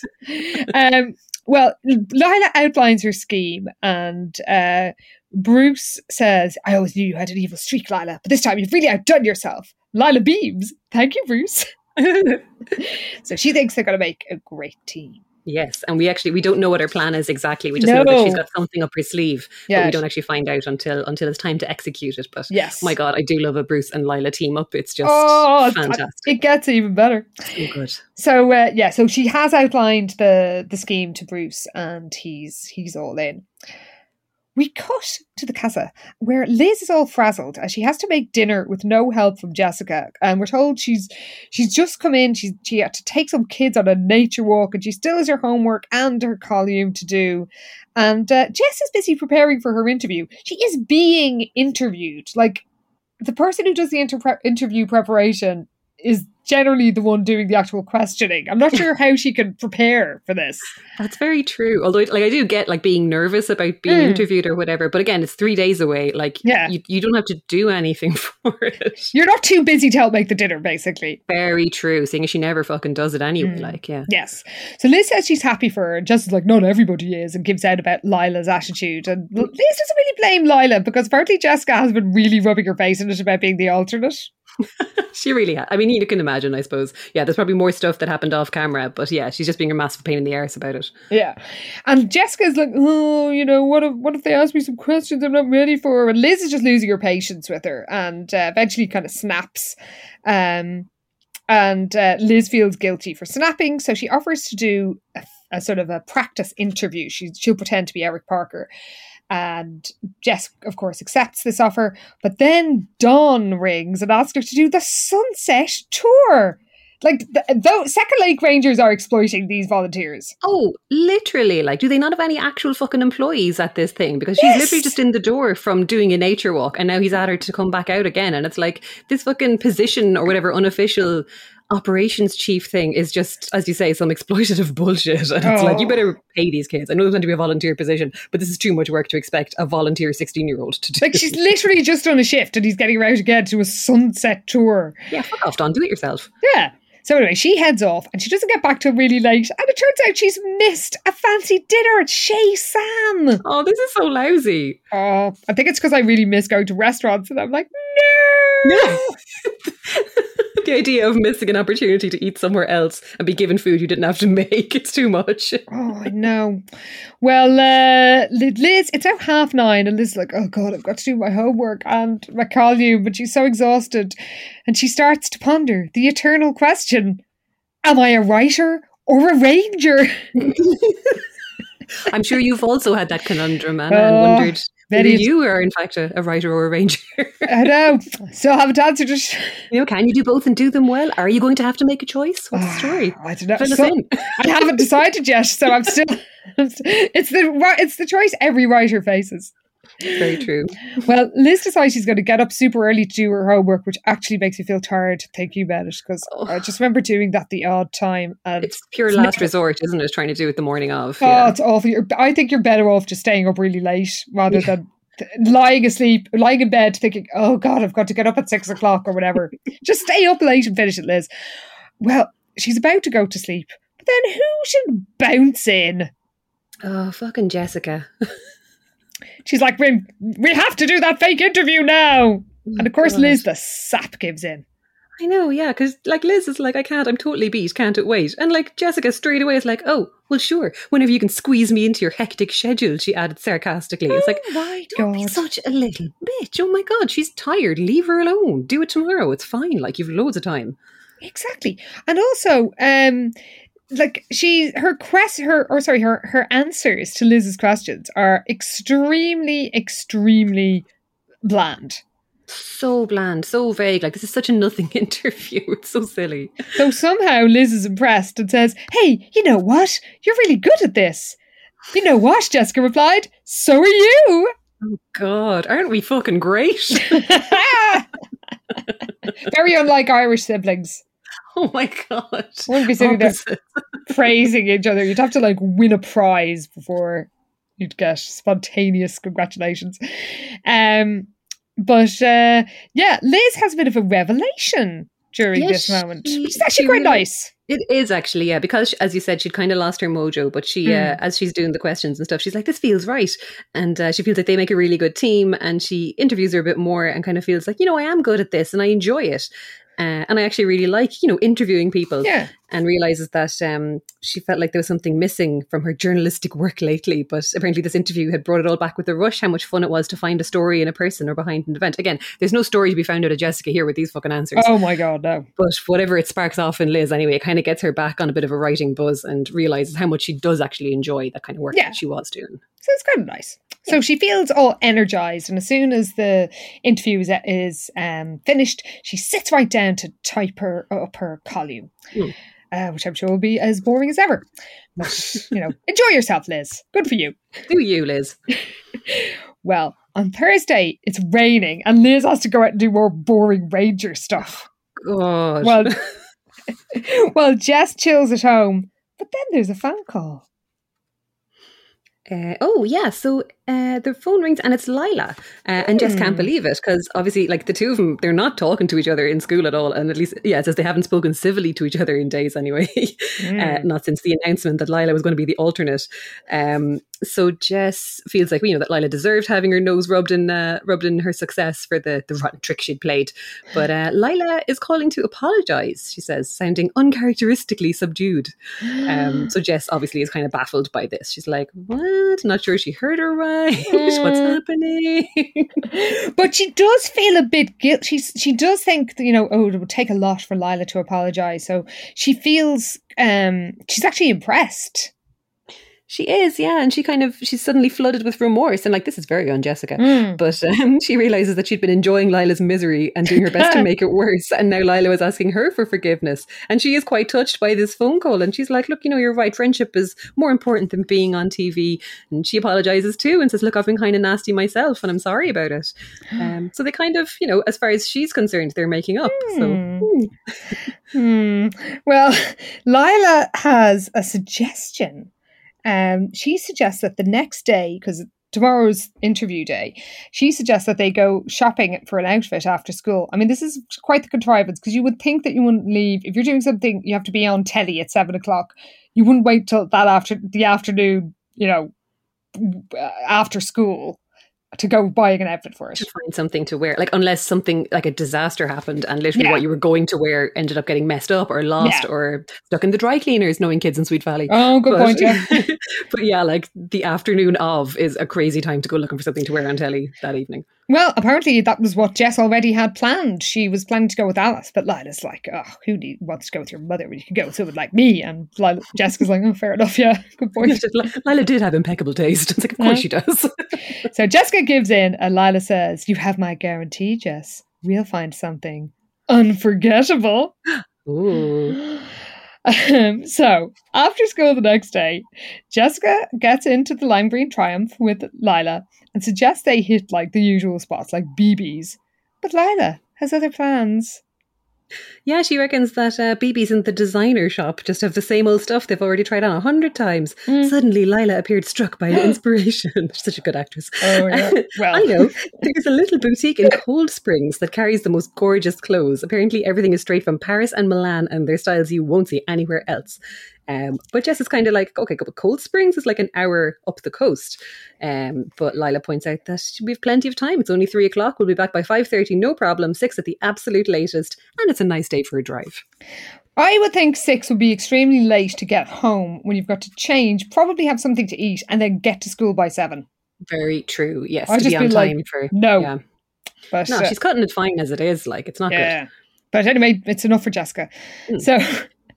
Jessica agrees to go, and then hilariously, you'll be sorry, Lila said as she headed towards the Coat Highway. I mean, you won't be sorry, she quickly corrected herself. Come on, Lila, you're so close at being the perfect villainess. And you have let us all down with that faux pas. Just literally ratting herself out. Well, Jessica doesn't notice because she's so self-involved. I bet Lila could confess all and Jessica wouldn't notice. So very true. It's the advantage of her being such a self-obsessed sociopath. And she tells Lila all about Bruce's, empty threats as she sees them of revenge. And Lila's like, yes. And when they arrive at Cold Springs, Jessica reveals that she could, I guess she's got their credit card. She says she could charge anything she wants to Ned and Alice. And they go to a boutique where the staff are looking at them a little suspiciously. Yeah, when they come in, Jessica notices this and she's like, they're staring, she says quietly to Lila. But Lila says, oh, it's, probably just because we're younger than most of their customers and they don't think we can afford their stuff. So Jessica's pleased by this and she's like, oh, I guess they don't know that they're looking at a rising star. Yeah, that's it, Jessica. Surely, yeah. So Jessica is like, or Lila stifles a giggle. Come on, Lila, you are not a very chill villain in this scene. You've been pretty great for the rest of it. Come on, Fowler, get that game face on, for God's sake. You've got a job to do here. Well, Jessica looks at the prices of the outfits and they're really expensive. She's worried about, she doesn't know if her parents will be okay with this, but Lila's like, it's a bargain for these stylish duds. Mm-hmm. Then she finds a frankly amazing outfit, which I know you will reveal at the end, but it is incredible. And Lila offers to hold Jessica's bag while she goes into the changing room to try it on. And when Jessica tries it on, we're told, now can I share how she looks even though it doesn't describe the outfit, or were you planning on saving it for the outfit description? No, it's just the actual details of the outfit, but you can say how great she looks in it, all right? Well, we're told she looked chic and saucy and all American. The TV cameras were going to love her. Oh my God. So, of course, she calls for Lila to get her verdict. Oh, dear. Mm-hmm. So, yeah, she steps out of the dressing room, ready to model the outfit for Lila. But Lila is nowhere to be seen. Mm-hmm. Oh, no. And what might Jessica see through the window of the boutique? So she sees Lila hopping into her car, and as Jessica watched in astonishment, Lila quickly backed the Triumph out of the parking space, and she is out of here. And Jessica runs out after her, but of course the sales staff pursue her and accuse her of shoplifting. Oh my God. So, yeah, unless Jessica's like, what are you talking about? I'm not a shoplifter. How dare you? But apparently these women have called the cops and everything, and the police are on their way. Jessica's like, what the hell is happening? This is terrible. Jessica also thinks, as did I, in her opinion, walking out of a store wearing a stolen outfit was a pretty stupid way to shoplift. True. Very true. So yeah, fair to Jessica that is kind of confusing. It's like, clearly I wasn't shoplifting. Yeah. I was chasing my friend who just stranded me. But the fact remains that she was caught outside wearing clothes from the shop. Very true. And it looked like she was running out. Oh, and also Lila has her purse because she was holding it while she was trying stuff on. So she can't even pay for the outfit to just like brush over all of this. Yes. So the cops arrive and Jessica bursts into tears. Oh. Meanwhile, Lila drives away in triumph, in both senses of the word. In every sense.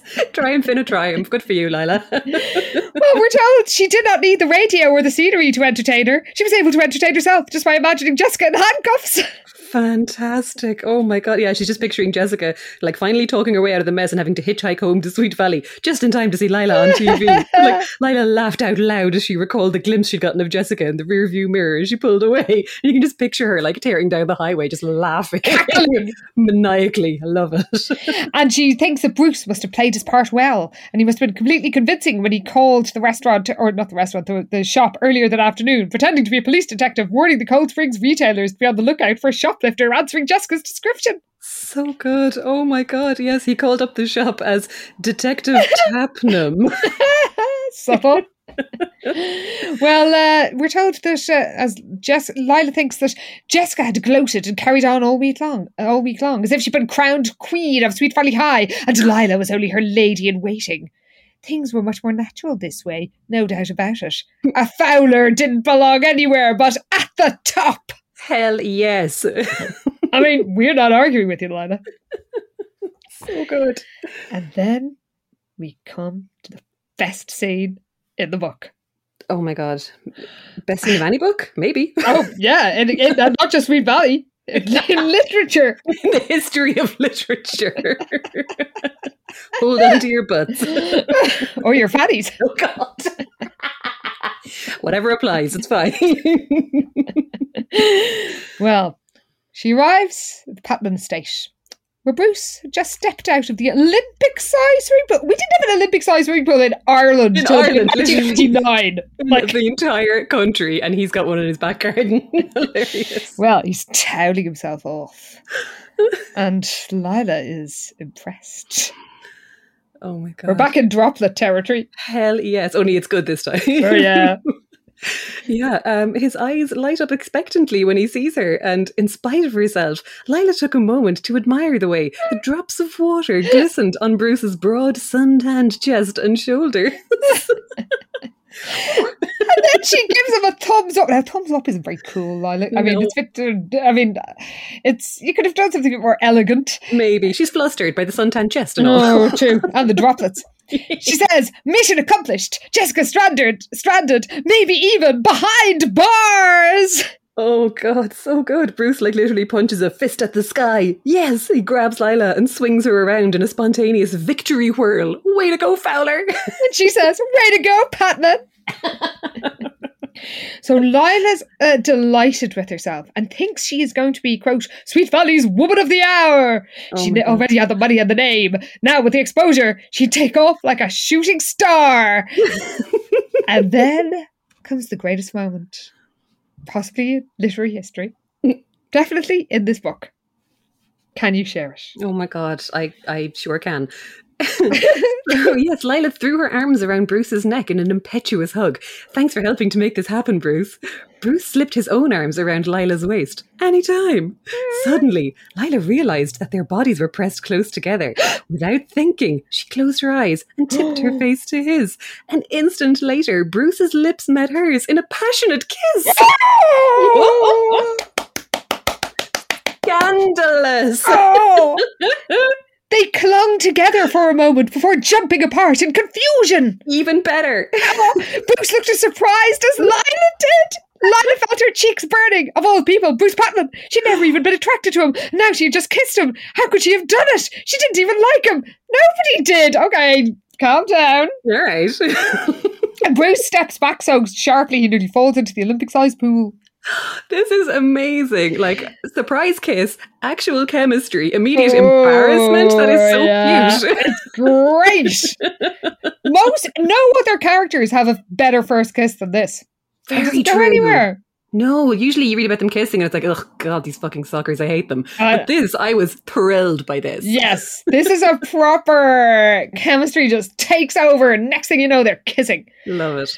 Hiding her embarrassment as best she could, Lila acted as if kissing her accomplice was simply a necessary part of the scheme.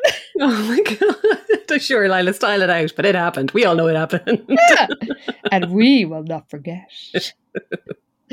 Oh, they should have gone further with that. They don't. Lila and Bruce get together in the Sweet Valley University books after she's been married to an Italian prince. And they get stranded up a mountain, if I recall correctly. It had to be something particularly dramatic, though, in fairness. Oh, no, I really wish I had my Sweet Valley University books. That is a great source of sadness to me. I definitely had them, like, we had the Cupboard of Shame. My friend Isabel and I, in the house we shared together in our early 20s, which had all the Sweet Valley books and the Sweet Valley University books. And I do not know what happened. Because I definitely have some of the contents of the Cupboard of Shame. It had the Jackie Collinses as well. Oh, this sounds like a cupboard of delight. It really was. I mean, it was, the shame was we used to tell everybody about it, so it wasn't like a secret. It wasn't really of shame at all. She was like, do you want to see the Cupboard of Shame? Yeah, it's amazing. You're going to love it. And the SVU books were in there, but if anybody knows where's a good source to track down, I want to rebuild my collection and relive those Bruce and Lila moments. Because we do not get enough Bruce and Lila in the OG Sweet Valley series. We need more of them together because, oh my God, they're dynamite. Oh, they really are. Well, meanwhile, Jessica, is at the station pleading her innocence. And obviously it's quite easy to prove that this is a setup.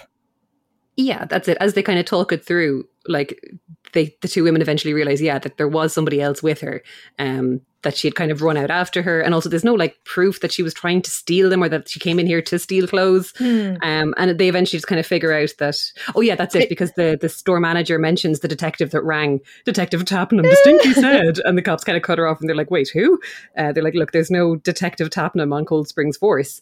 And there's no shoplifter who looks like her. Exactly, yeah. So they kind of eventually piece together that this was clearly a prank or something. So Jessica's very confused by all this and she's like, what the hell? And then eventually realises it was all a setup that Lila had planned for Jessica to get nabbed shoplifting. And hadn't left anything to chance, even with somebody making the phone call beforehand to the Lido, which is also the name of the shop, by the way, which love that. And realised, she planned the whole thing. She planned it all, so I would miss the Eric Parker show. When I get my hands on that girl, she'll be sorry. Well, it's 6:25 now, and like she's meant to be, Sweet Valley's an hour away. She's meant to be there by 7, and the cop, who was actually very nice, says that he'll give her a lift, but it'll have to wait till he gets off work at 7, which is obviously too late. Aww. So the cop gives her some coins to call her family from the payphone, which you think she would have done before now. Like they could have collected her half an hour ago. That is very true, but it also seems like they spent all this time like interrogating her with the store manager looming over her until they actually figured out this is all a minor. Nonsense. Surely they would want to call her parents. Also true. The first thing you do is call her parents because she's literally 16. Anyway, she gets through to Liz when she rings home and tells her Liz all, and Liz is horrified and says, look, just get here as soon as you can. I'm going to make sure Lila doesn't take your place. And for some reason, Jess doesn't know what Liz is planning, even though it should be blatantly obvious. I know. And it's literally something they have done before. So often.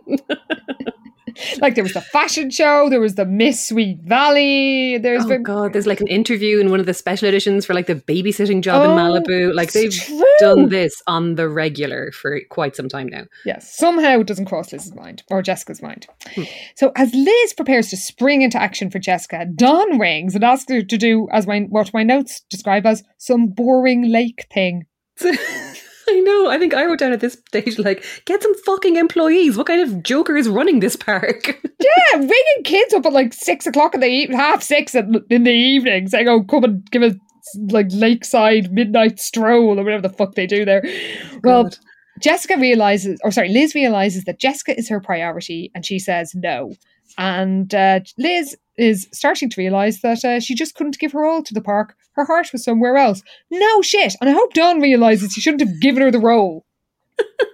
She has no commitment.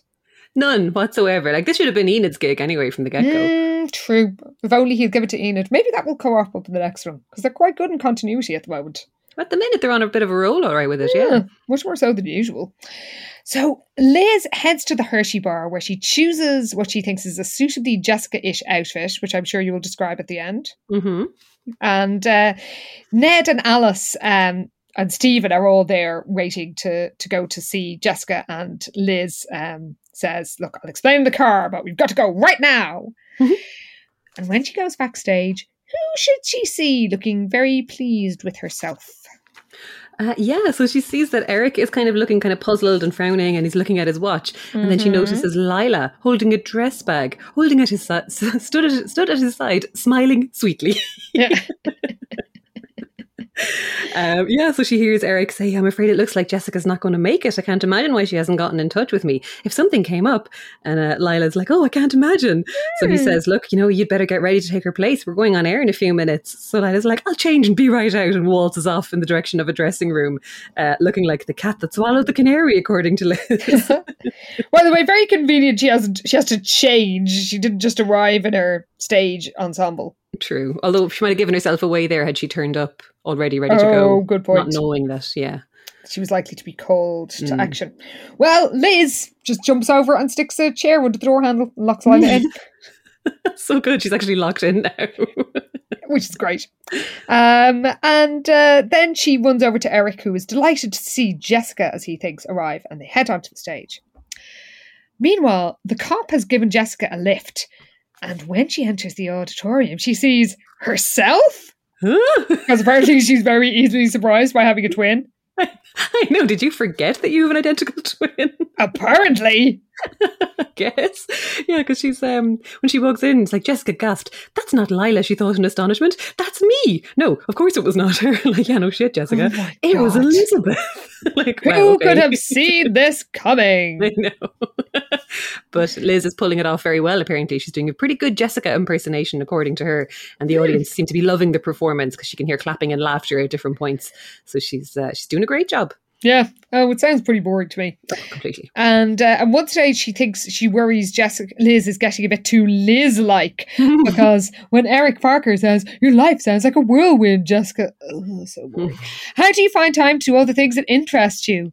Elizabeth tipped her head thoughtfully to one side. "I guess priorities." She goes on about the importance of figuring out what's important.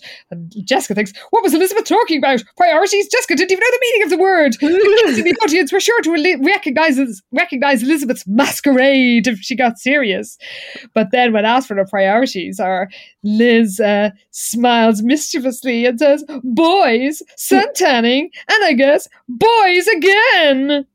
Oh, what an admirable, interesting person to have on the show. Bitch, like, yeah, but Jess is delighted. She's like, "Oh, that's more like it." Then Jessica decides she better sneak out because she can't risk being seen in case they think there's two Jessicas, even though it'd be fucking obvious that they think it was Liz. I know, that's what I was thinking as well, but you look. Also, surely everybody's going, where is Liz? Why isn't Liz in the audience? Oh, you'd think so, but look, that's us coming in here with our logic. I mean, good point. Well, she sneaks backstage and finds Liz, who has just left the stage, to wild applause, of course. Of course. And Liz thinks it's kind of ironic that standing in for Jessica has helped her to see something about herself. She has not lost anything in these past few weeks by helping Jessica to be the best person she could possibly be. I mean, the best person Jessica could possibly be is really, I mean, I think the bar is low. And I don't think Liz really helped her be that person. She just told her to go for an interview or go to pitch an article. Anyway, she's learned she can be happy for Jess. They can compliment each other, blah, blah, blah, blah, blah. And then she says something that would sound very saucy if, say, Bruce was saying it to Lila. It's wasted on these two idiots. Yeah. She says, shut up and strip. God.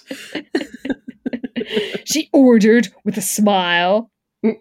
And everyone fawns over Jessica when she emerges, except Lila, who's been freed from her prison. Yeah, I think Lila was watching this with her hands on her hips, just scowling and looking absolutely furious. Mm-hmm. But Jessica's watching out for her. She's like, would Lila have the nerve to face her after that stunt she'd pulled after the afternoon in Cold Springs? Yes, it seemed she would.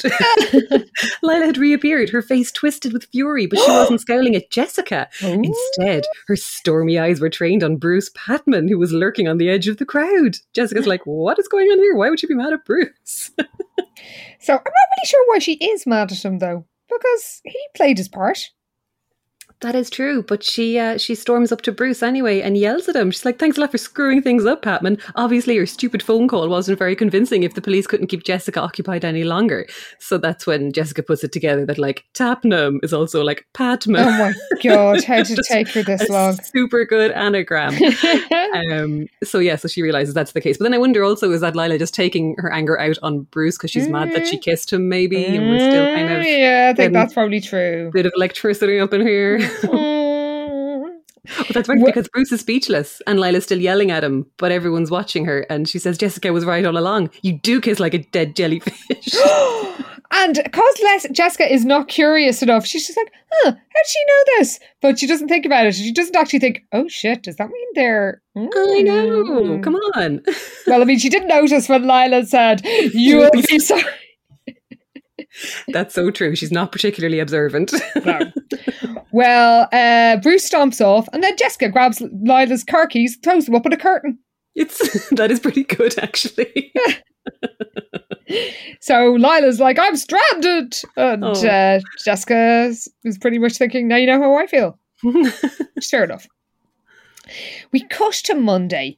And Liz is telling her pals that Ned and Alice set the video to record the interview on Friday night. Jessica's been watching it all weekend like a psychopath. Like, seriously, she's kind of like, yeah, guess who sat in front of the television all weekend watching herself over and over? Like, yes, that is normal behaviour. Wasn't even her. But this is the thing. She's like, apparently Elizabeth was not kidding about Jessica having watched the videotape over and over again. Jessica had played it so many times that she'd learned all of Eric's questions and all of Elizabeth's replies by heart. Elizabeth suspected that Jessica had managed to convince herself that it was actually she, not Elizabeth, on the tape after all. Like, terrifying. Oh no, that's not good. Worrying is what that is. Yeah. Well, instead of being worried that her sister needs some sort of psychiatric attention, Liz just tells Todd that she's decided she's officially left the Junior Rangers. She was overextending herself. But now she's rediscovered her love of journalism, but she's going to combine her interests now. Yeah, she's going to... she's going to write something, an article all about the programme at Second Lake and the importance of environmental awareness. So she's hoping that what she writes will inspire people to go join local conservation programmes. Yeah. So it's like one final good deed for the park, because it might push some more people in the way of their stupid fucking ranger, junior ranger thing, where kids are getting called in the middle of the night to go save ducks or something. Well, I mean, maybe it'll give some funding so they can actually pay some staff and don't have to rely on children. Seriously, lads, like, my God, yes. Well, Penny then gives her another assignment. She wants to ask her to add something to Eyes and Ears, and it's no wonder this column is so boring. Oh my God, yeah, apparently it's a list of new faces at Sweet Valley High. There's a new guidance counsellor, 2 teachers moving up from the middle school, and a few new students. Apparently one is a junior, and she's like, have any of you guys met Andrea Slade? But nobody has, apparently. No. Todd, rather obnoxiously, says that if she's worth knowing, she'll find her way to them. I know. Like, Liz gives him a playful shove and goes, oh, you're so conceited. But also, this is how you guys operate. So, you know. Mm-hmm. Yeah. Oh, God. Well, Andrea, you're better off without any of this shower. So Cara and Jessica joins them, and Jessica is still on top of the world. And we're told the fact was that everybody thought it was Jessica on telly, so it might as well have been. That's it. She's getting all the attention. Her name was the one in the paper, and she was the one the talent scouts would be calling any day now. Any day, Jessica. Any day. Oh my God. But then Cara and Amy grab her. They march her over to a certain person who's sitting all alone. Oh, Lila's sitting all alone at a corner table eating a chef salad. So her and Jess eye each other warily, and they kind of give each other a bit of shit. But calling each other saying, Lila's like, these seats are taken, no space for liars and cheats and manipulators. So Jess is like, yeah, because the biggest liar, cheat and manipulator in the entire world is already in residence. So Amy and Cara have had enough of this, and they're just like, right, fucking cop on the pair of ye, in so many words, or else we'll start our own feud against the two of ye. Yeah. And Amy kind of points out, look, I can't keep exact count of how many times you guys stabbed each other in the back, but it's probably even at this stage. True. So they kind of just tell them, look, just sort your shit out and we'll all just put it behind us and get on with things. Well, I'm actually surprised they make up that quickly, but I'm kind of glad. Oh, me too, yeah. At least neither of them don't hold a grudge. That's in true. this case. Yeah. All the skullduggery is forgotten, and Jessica points out a girl in the queue in the cafeteria who's wearing the suede skirt we were told earlier that she plans to buy in the sets. And as they watch, she's approached by somebody that we know and hate. Yeah, Kirk Anderson, also known as Kirk the Jerk, approaches her. Apparently he makes some kind of invitation and the girl shakes her head with a smile. Then she turns her back on him and just goes back to, I don't know, it's like a vending machine that she's standing at. And Amy's like, Kirk the Jerk struck out. And Lila's kind of surprised because this girl is new. So she's like, well, she wouldn't know about Kirk's reputation yet. And it turns out that this is the mysterious Andrea Slade. Yes. Jessica says she looks funky. But when Lila, what her meanly says, she looks like a loser to me. No one really interesting ever moves to this town. Jesus, Lila. But that is the end of Starring Jessica. Oh, God, that was great crack. Can you read us out, please? I sure can. Is there anything interesting about the mysterious Andrea Slade? Find out in Sweet Valley High number 72, Rockstar's Girl. Oh, yeah. Well, there is. There is something interesting about her. Yes, there is. Oh, my God. Well, after that absolutely magnificent book, I know you have stats and outfits. I do. Now, the only thing is that the blondness and blue-green eyes were much sparser than I thought they'd be, considering, it is starring Jessica after all, and we got a twin switch. But the blondness only got 2 mentions, and the blue-green eyes only got 1. 1? Yeah, but the lime green triumph... Oh, I know, me too. But the lime green triumph cropped up at least 4 times, I feel like. And we got hella fucking outfits. Oh my God. Let's just go to the outfits. Let's do it. So we find out that Andrea Slade, yes, she's wearing the miniskirt that Jess had been saving up for. And it's a brown suede miniskirt. So there's that. I had a brown 70s A-line miniskirt when I was about 17. So I don't know. I can't judge her. Okay, fair. I used to wear it with a skinny rib top. Oh, very, very Enid of you in the TV show. Very much so. We find out that Lila's outfit that she was going to wear for the interview when she thought she was going to step in at the last minute was a buttercup yellow dress. Ooh, I can see it. I can see that working for her. I feel like purple is usually her colour, but I'm sure she would work in yellow. Yeah.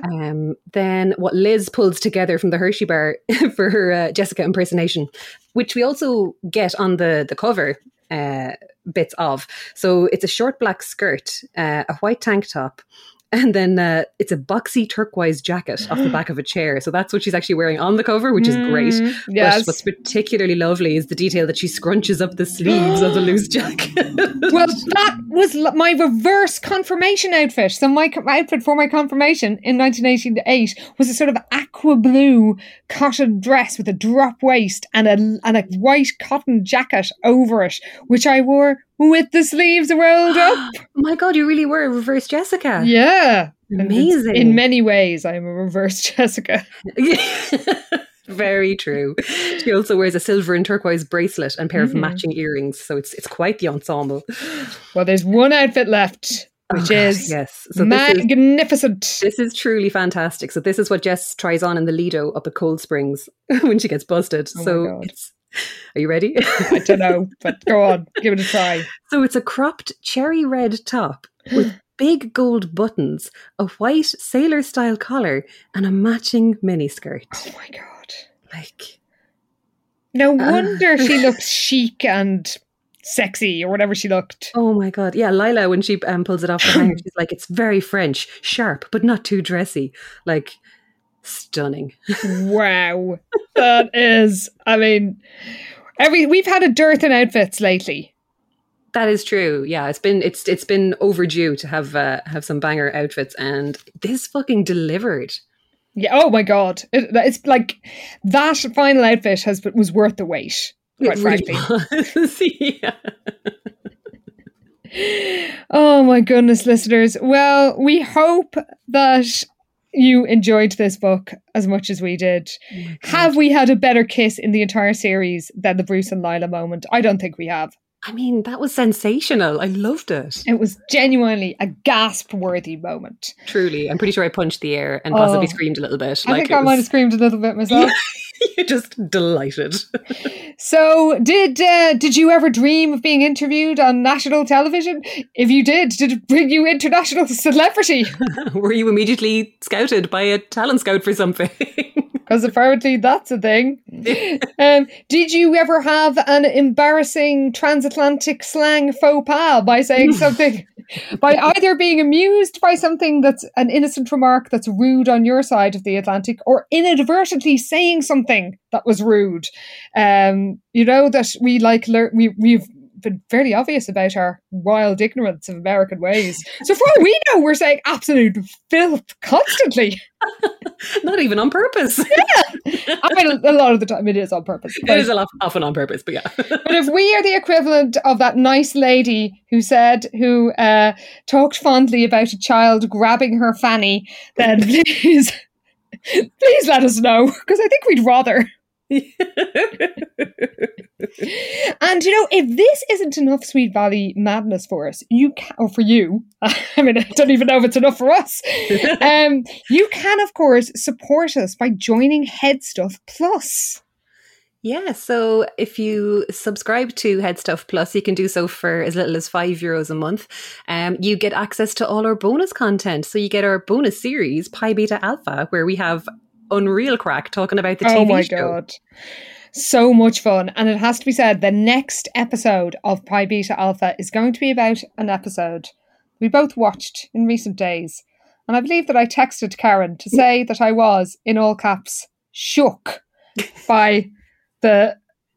I don't even have words. I'll have to think before we record this episode what words I will use. Because there was a lot of all caps screaming in our WhatsApp conversation. It was another one of those conversations, yeah. I mean, the Halloween episode holds a special place in my heart, but oh my God, it has got some competition. So yeah, you need to get on that. Oh, I shrieked more at this one. There was definitely more shrieking from me too. I think a lot of screaming, a lot of delighted air punches. I might just give one word. Goldfowler. Oh my God. I can't wait to talk about it. It's every bit as good as that sounds, listeners. And you can get access to our special episodes, which come out every fortnight, by signing up for as little as €5 a month to Headstuff Plus. And if you do, you can choose whether you just want your money to go to us or whether you want to spread it out with some of your other favourite Headstuff podcasts. But whatever you decide to do, you will get access to all the bonus material from all the Headstuff podcast stable.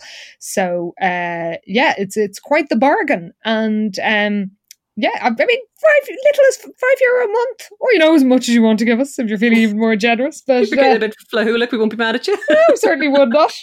But if you do, you will never have to go for more than a week without Sweet Valley, because our bonus episodes come out in the week in a special secret podcast feed in the weeks that the main episode does not.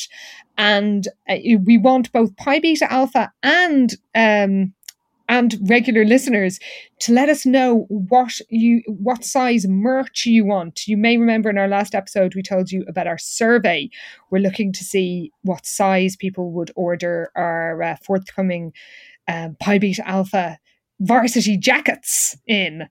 So we're going to take down that survey very soon, but this might be your last chance. If you want to go to our Instagram and follow the link in the profile, you'll be able to fill it out, and you'll let us know a bit more about what you think of the show and what you'd like us to do for future specials and spin-offs and what have you. So yeah, you know where to contact us at this stage, but we are on Twitter at SVH Podcast. Yeah, you can send us an email at svhpodcast@gmail.com. And you can find us on Instagram at SVH Podcast. And little Twitter shout out that this very week, Karen did quite an amazing choose your own adventure on our Twitter account. Yeah, now, you can tell I've recovered from the Sweet Valley World Cup of Boys Instagram Twitter polls. I went and did another big mad stupid thing. It is incredible, and it's currently pinned at the time of writing. It's currently pinned in our Twitter account. So if you go to SVH Podcast on Twitter, you'll be able to find out what you'd do if you were Jessica Wakefield. I mean, who doesn't want to find that out? Just temporarily, obviously. Just for a little bit. Just spend half an hour in her shoes. See what happens. Well, we will see our special Pi Beta Alpha members next week when we find out what happens when, in Liz's mind at least, the Jessica becomes Agent 007, and we will see everybody else in 2 weeks' time, where we find out what happens when Jessica and Lila turn their attention to Rockstar's Girl. Oh man, it's going to be good. Oh, there's going to be so many stupid misunderstandings. I can't wait. See you then, everybody. Thanks for listening. Bye.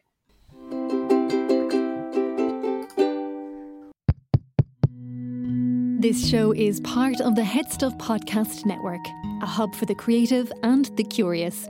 Shows are produced in association with Head Stuff and the Podcast Studios Dublin. Find out more or become a member at headstuffpodcasts.com.